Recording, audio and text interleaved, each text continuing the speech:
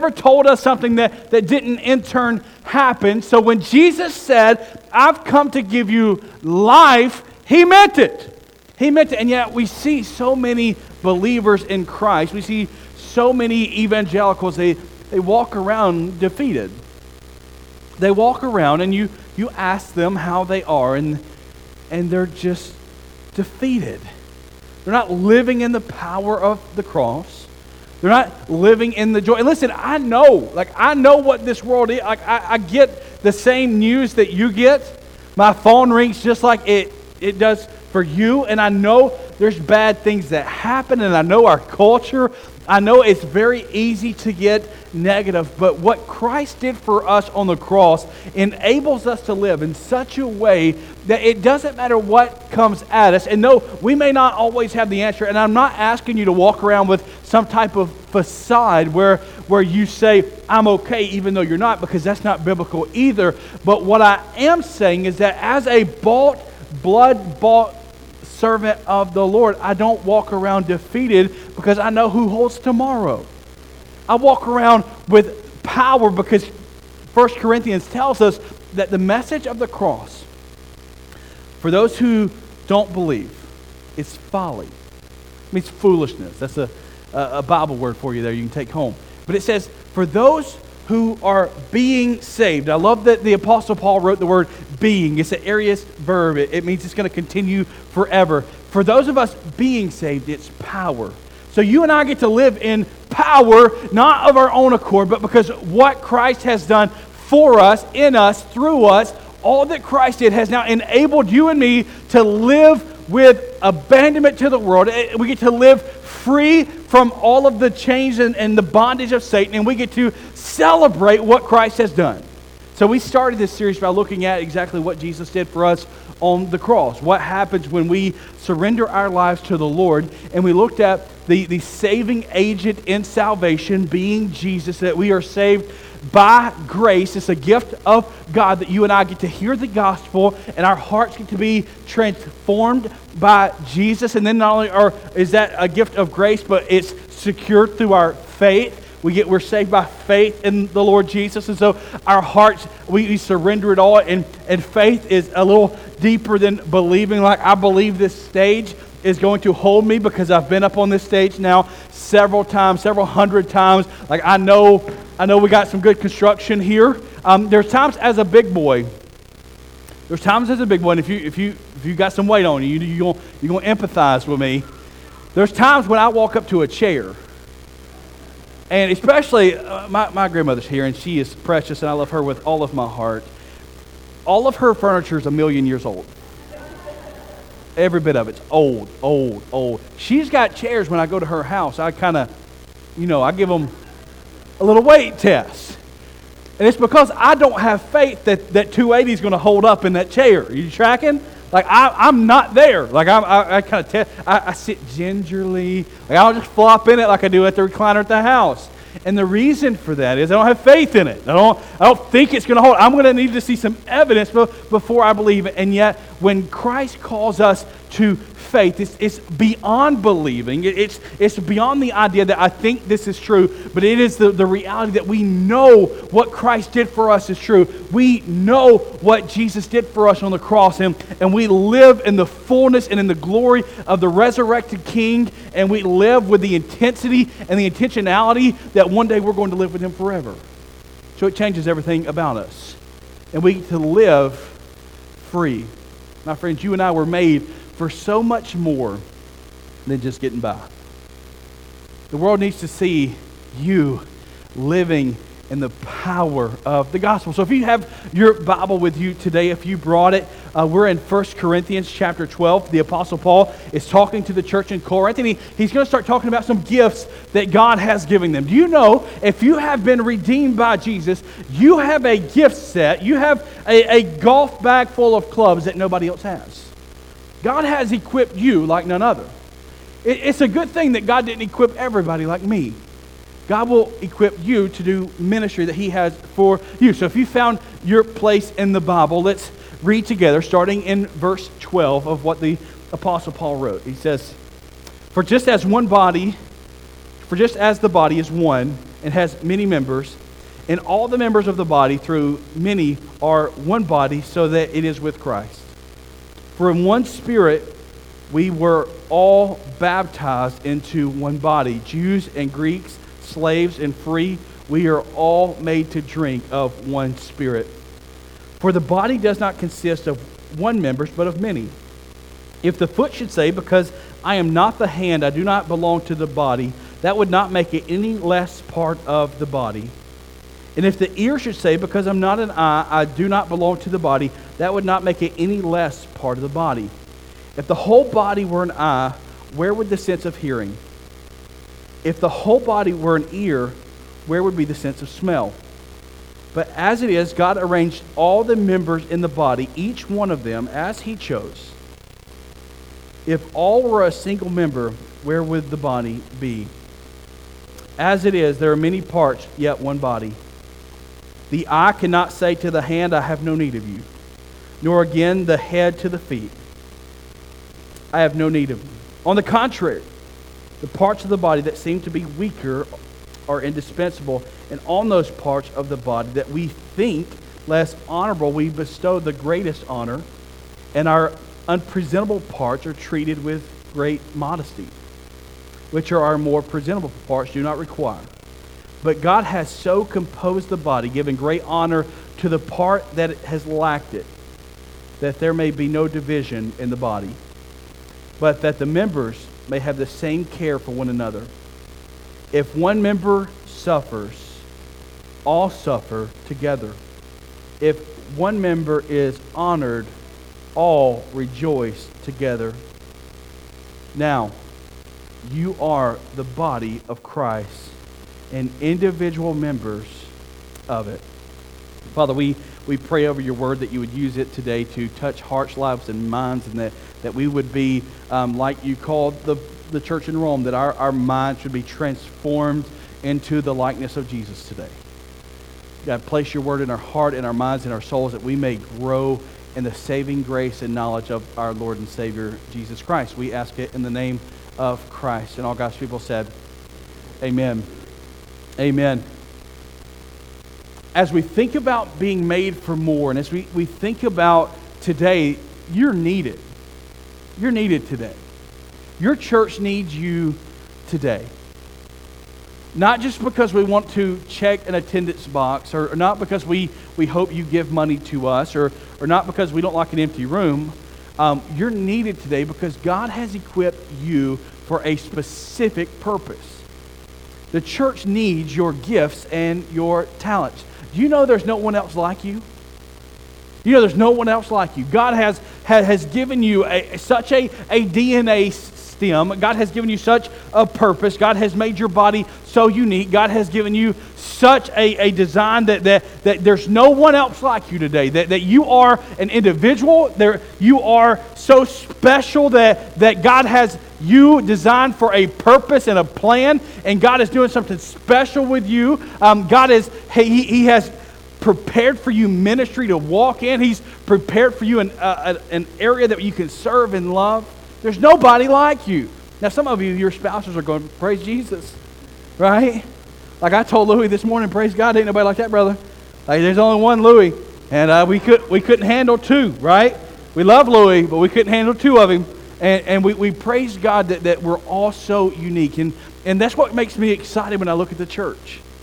We're an eclectic group of people that at any point could have just a blow up, because we all have different opinions. Like some of you don't like the color of the carpet. Some of you don't like the color of the walls. Some of you don't like that I don't wear a suit and tie. Some of you wouldn't like it if I did. Some of you don't like the praise music too loud. Some of you think it can be louder. So we just all come together. But what makes us unique is that when we come together, we're coming under the banner of Jesus. And when we arrive under the banner of Jesus, all those small things go away. We don't come desiring and demanding our wants and our wishes. We come to celebrate what the Lord has done. We come to sing praises, and we come to serve. Your church needs you to serve. The Apostle Paul is talking to the church in Corinth, and he's talking about their gifts, and he tells them that the hand can't say to the foot, be gone with you. you get your toe fungus and get out of here. Like, the hand doesn't have that control. The eyes can't say to the hand, you're not as valuable as I am. We all have specific purposes that God has gifted you to serve here. You may never get a mic strapped to your head and stand behind a pulpit to preach. That doesn't make you any less valuable. They may never hand you a microphone and say, hey, go crush that special. They may never give you drumsticks and say, go get it, right? You may never get to hit the space bar on the slideshow. That doesn't make you less valuable. God is calling you, and if we don't function together, we don't function at all. Can I say that again? If we don't function together, we don't function at all. I don't know how many of you have done the three-legged race, where you tie a leg with somebody together and you try to run as one unit. Man, if you're not in sync on that thing, it gets ugly. You eat dirt, right? The church needs you to run efficiently. So when you don't serve and when you're lacking in what you're doing, when you're not faithful with what God has given you, then we're not as efficient as we could be. We're not moving as smoothly as we could be. We're lacking and we're not efficient. Your church needs you to serve it. We need your gifts and talents. God has equipped you like no one else. Isn't that beautiful? That God thinks so much of you, that He's equipped you. So you're wondering why you're wired the way you are. It's for a purpose. It's for a design. God's got something for you that He hasn't given to anyone else. God's given you a heart for a specific area.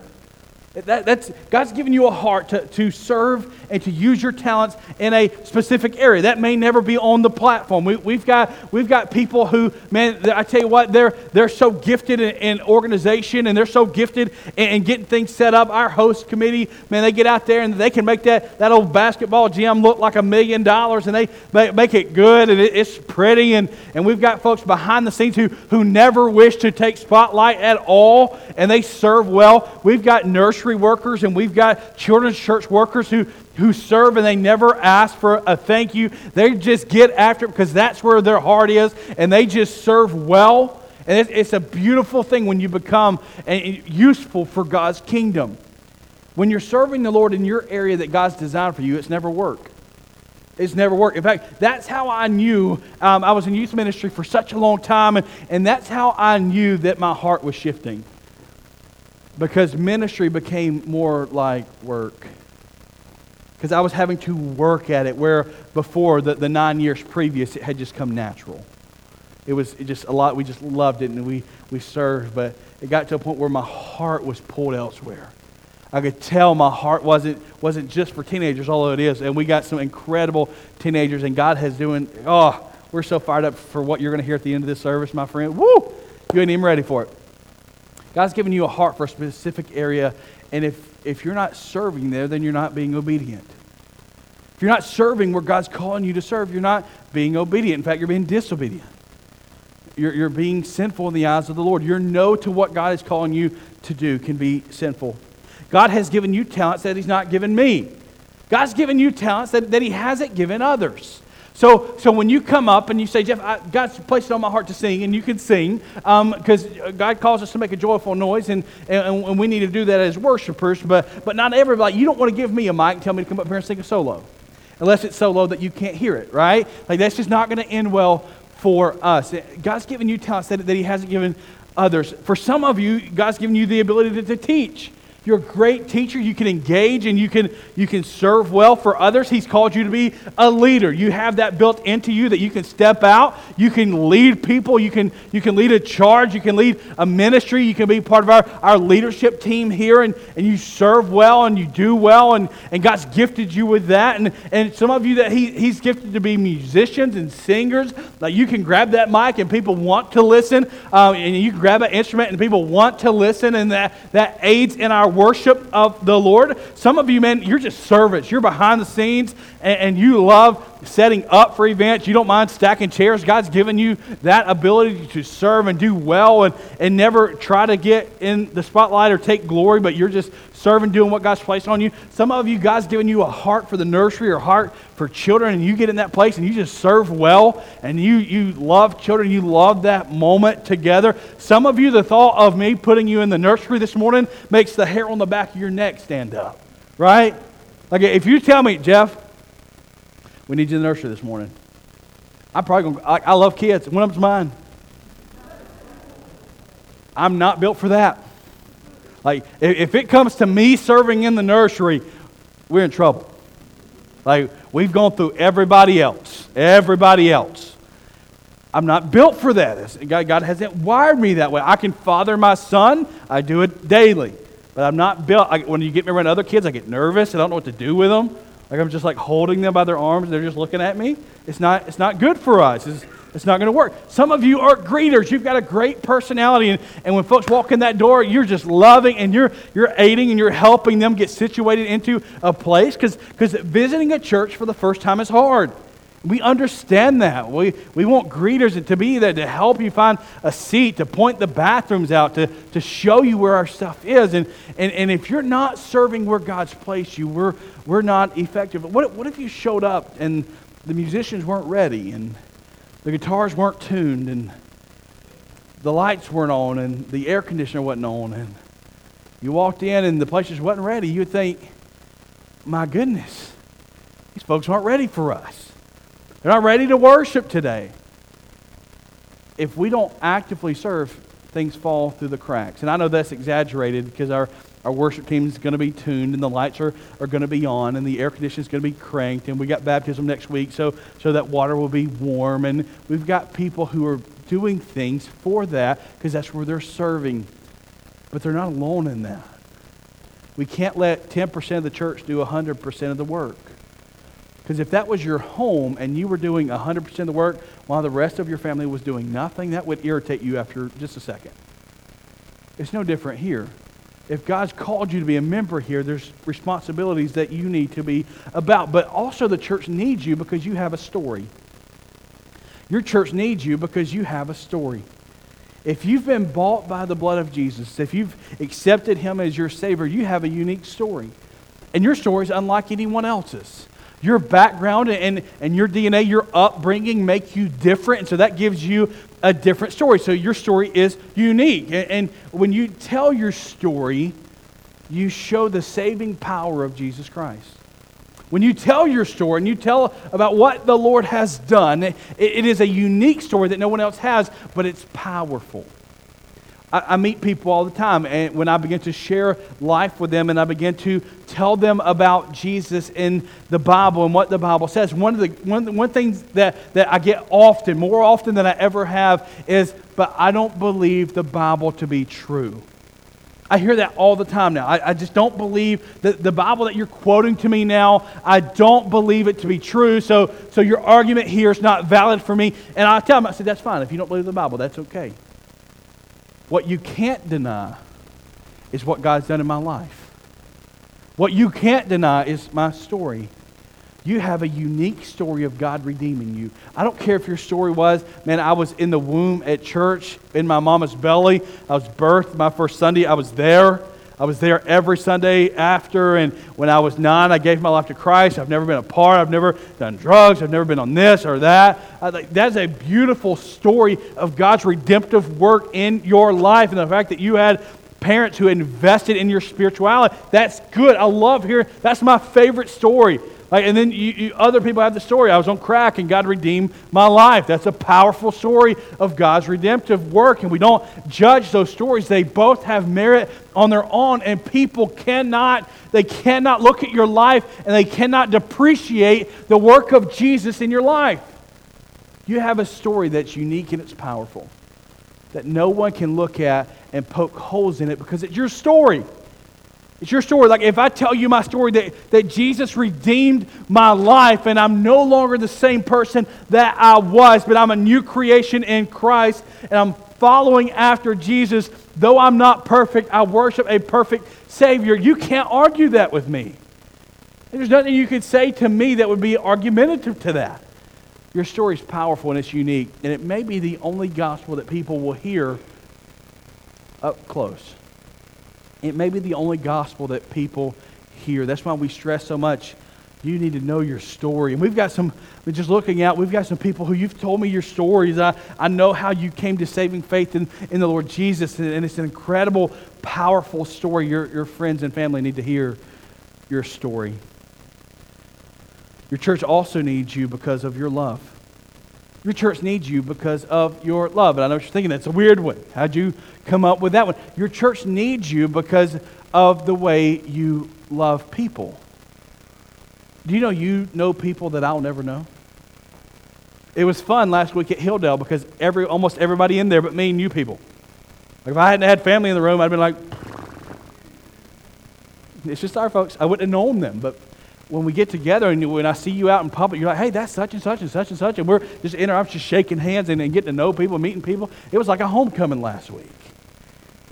You know people that I'll never know. And the way you love will be demonstrated by your care for Jesus. Love binds us together.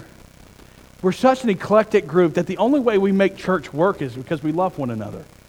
The only way we make church work is because we love one another. Not out of our own obligation, but out of what Christ has done in us. I don't love you as your pastor because I'm just a loving person. I love you as your pastor because Christ did something in me that I couldn't explain. Christ did something in me that I wasn't ready for. Christ did something in me that I wasn't even prepared for. And out of that love that Christ loves me, I now can love you. Love binds us together. Your church needs you to love. Man, it's easy to get sideways with a church member. It's easy for somebody to say something and we don't know each other that well. We're kind of surface friends. Some of us are a little closer than that, but like some of you don't know, I'm hyper sarcastic. And I run in a group that kind of fans that to flame, so I have to really be careful because they like it when anyway. And so I have to guard and if you didn't know that about me, and I just came up and I said something offhanded, you would think, what a jerk. And so I've tried to guard that, and I try to keep that reined in some, but so I don't want you to think, man, he says something, I wasn't even ready for that. I'm not meaning it harmfully, or it just kind of comes out sometimes. We're all so very different that we can get crossed pretty easy. We can let our preferences and our desires get us sideways from our church. One thing I can't stand to hear, it hurts my soul, is when people come to me and they tell me there's just really nothing for me there. You see, if we don't let love bind us together, then we'll let our personal preferences for what we desire be what drives us. And then when we start getting selfish in our worship, we're no longer worshiping God. We're no longer worshiping the Creator. We begin to worship ourselves because at the very heart of man is the desire to be God anyway. And so when we get selfish about things, and there are some things that we work on as a church staff that we strive for. We strive for excellence, and we don't always hit that. And we mess up. Nobody on this staff is perfect, starting with me. Like I admit I am imperfect. I just serve a perfect Lord, right? Love binds us through that. Love allows us that we can look past imperfections because we know we have them too. We're never designed to be a museum of saints here. We'll never admit to perfection. But what we are as a church is a hospital for broken people. What we designed to be, what we desire to be, is refuge for those who are striving to follow Jesus, but who are still struggling in sin. We have to come together and love one another and be bound together. Also, love keeps the big thing the big thing. We say that now almost, that's kind of become our catchphrase.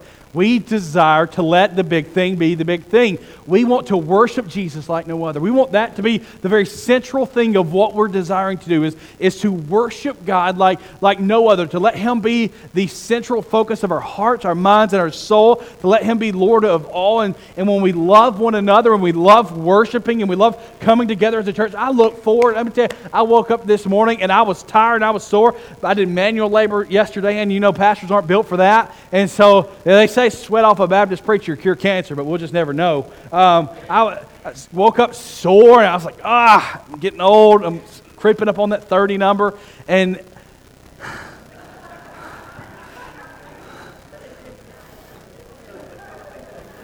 wasn't even a joke.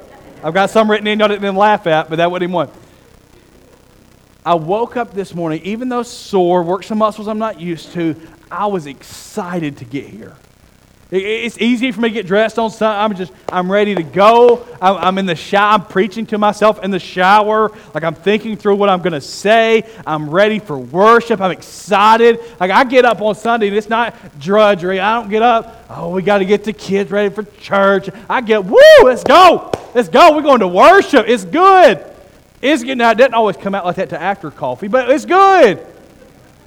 We're excited because it's the big thing. It's what we desire to do.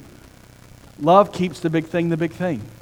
Our big thing is worshiping Jesus, celebrating Him for what He's done for us. And that means if the Lord never gives us another blessing, we're still celebrating Him for what He's done in our salvation. If we get nothing else but redemption, that's plenty. That's plenty for us to celebrate for the rest of our lives. Love allows us to reach out into our community. Love allows us to reach out.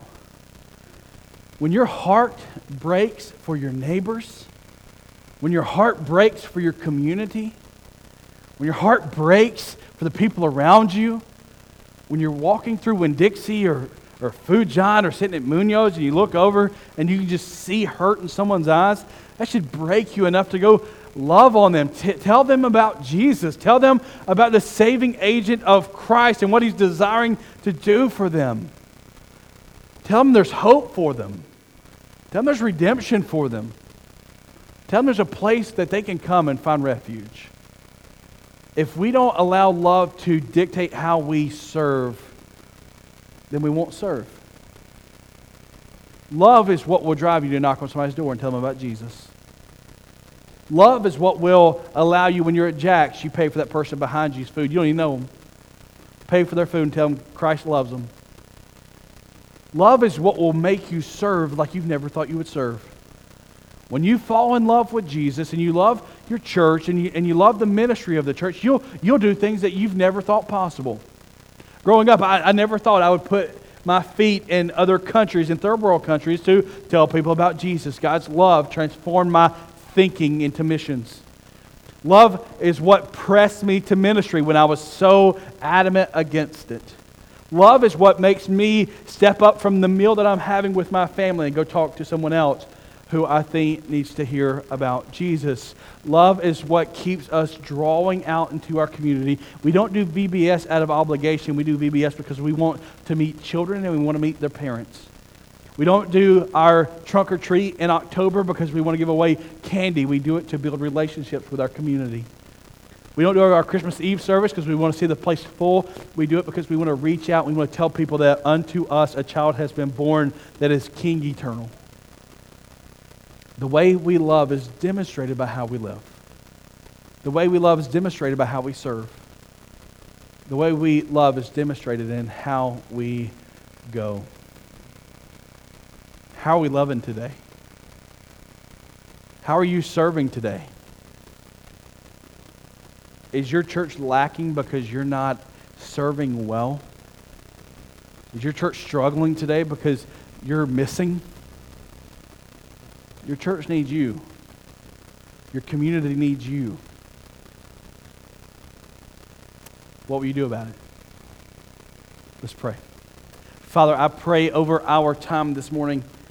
God, I just ask that we would, Father, that we would seek you first, that the love you've shown for us would be displayed. God, as we're here on this 4th of July weekend celebrating all that you've done for us and placing us in a country that's free, that debt has been paid by the blood of patriots before us. God, and we're here today to evaluate how we love you, because we can't love our church and we can't love our community if we don't love Christ. And so, Father, I pray over everyone in this room today that you would allow them to do just a heart check on themselves and be able to discern whether or not they are a follower of you. Lord, I pray that if they are believers and they're just muddling through and they're not connecting to ministry and they're not serving, God, give them a heart for service. Give them a heart for their community. Give them a heart for their neighborhoods and their neighbors and their family. God, may we be diligent in reaching out and expressing gratitude and love from you. God, for those today who just need a refreshing word, God, I pray that your word is sufficient. Thank you for what the Apostle Paul told us, that we are one body. We're united in one spirit and in one soul, and we all come together to form the body of Christ. Use your word today to transform lives. It's in the name of Christ I pray. And all God's people said, amen. Will you stand and sing with us this morning? If you need to make a decision, if you need to come accepting Christ, you come on. If you need to come and surrender for baptism, you come on. You need to come surrender to ministry, you come on. You want to partner with our church, come on. We love you guys.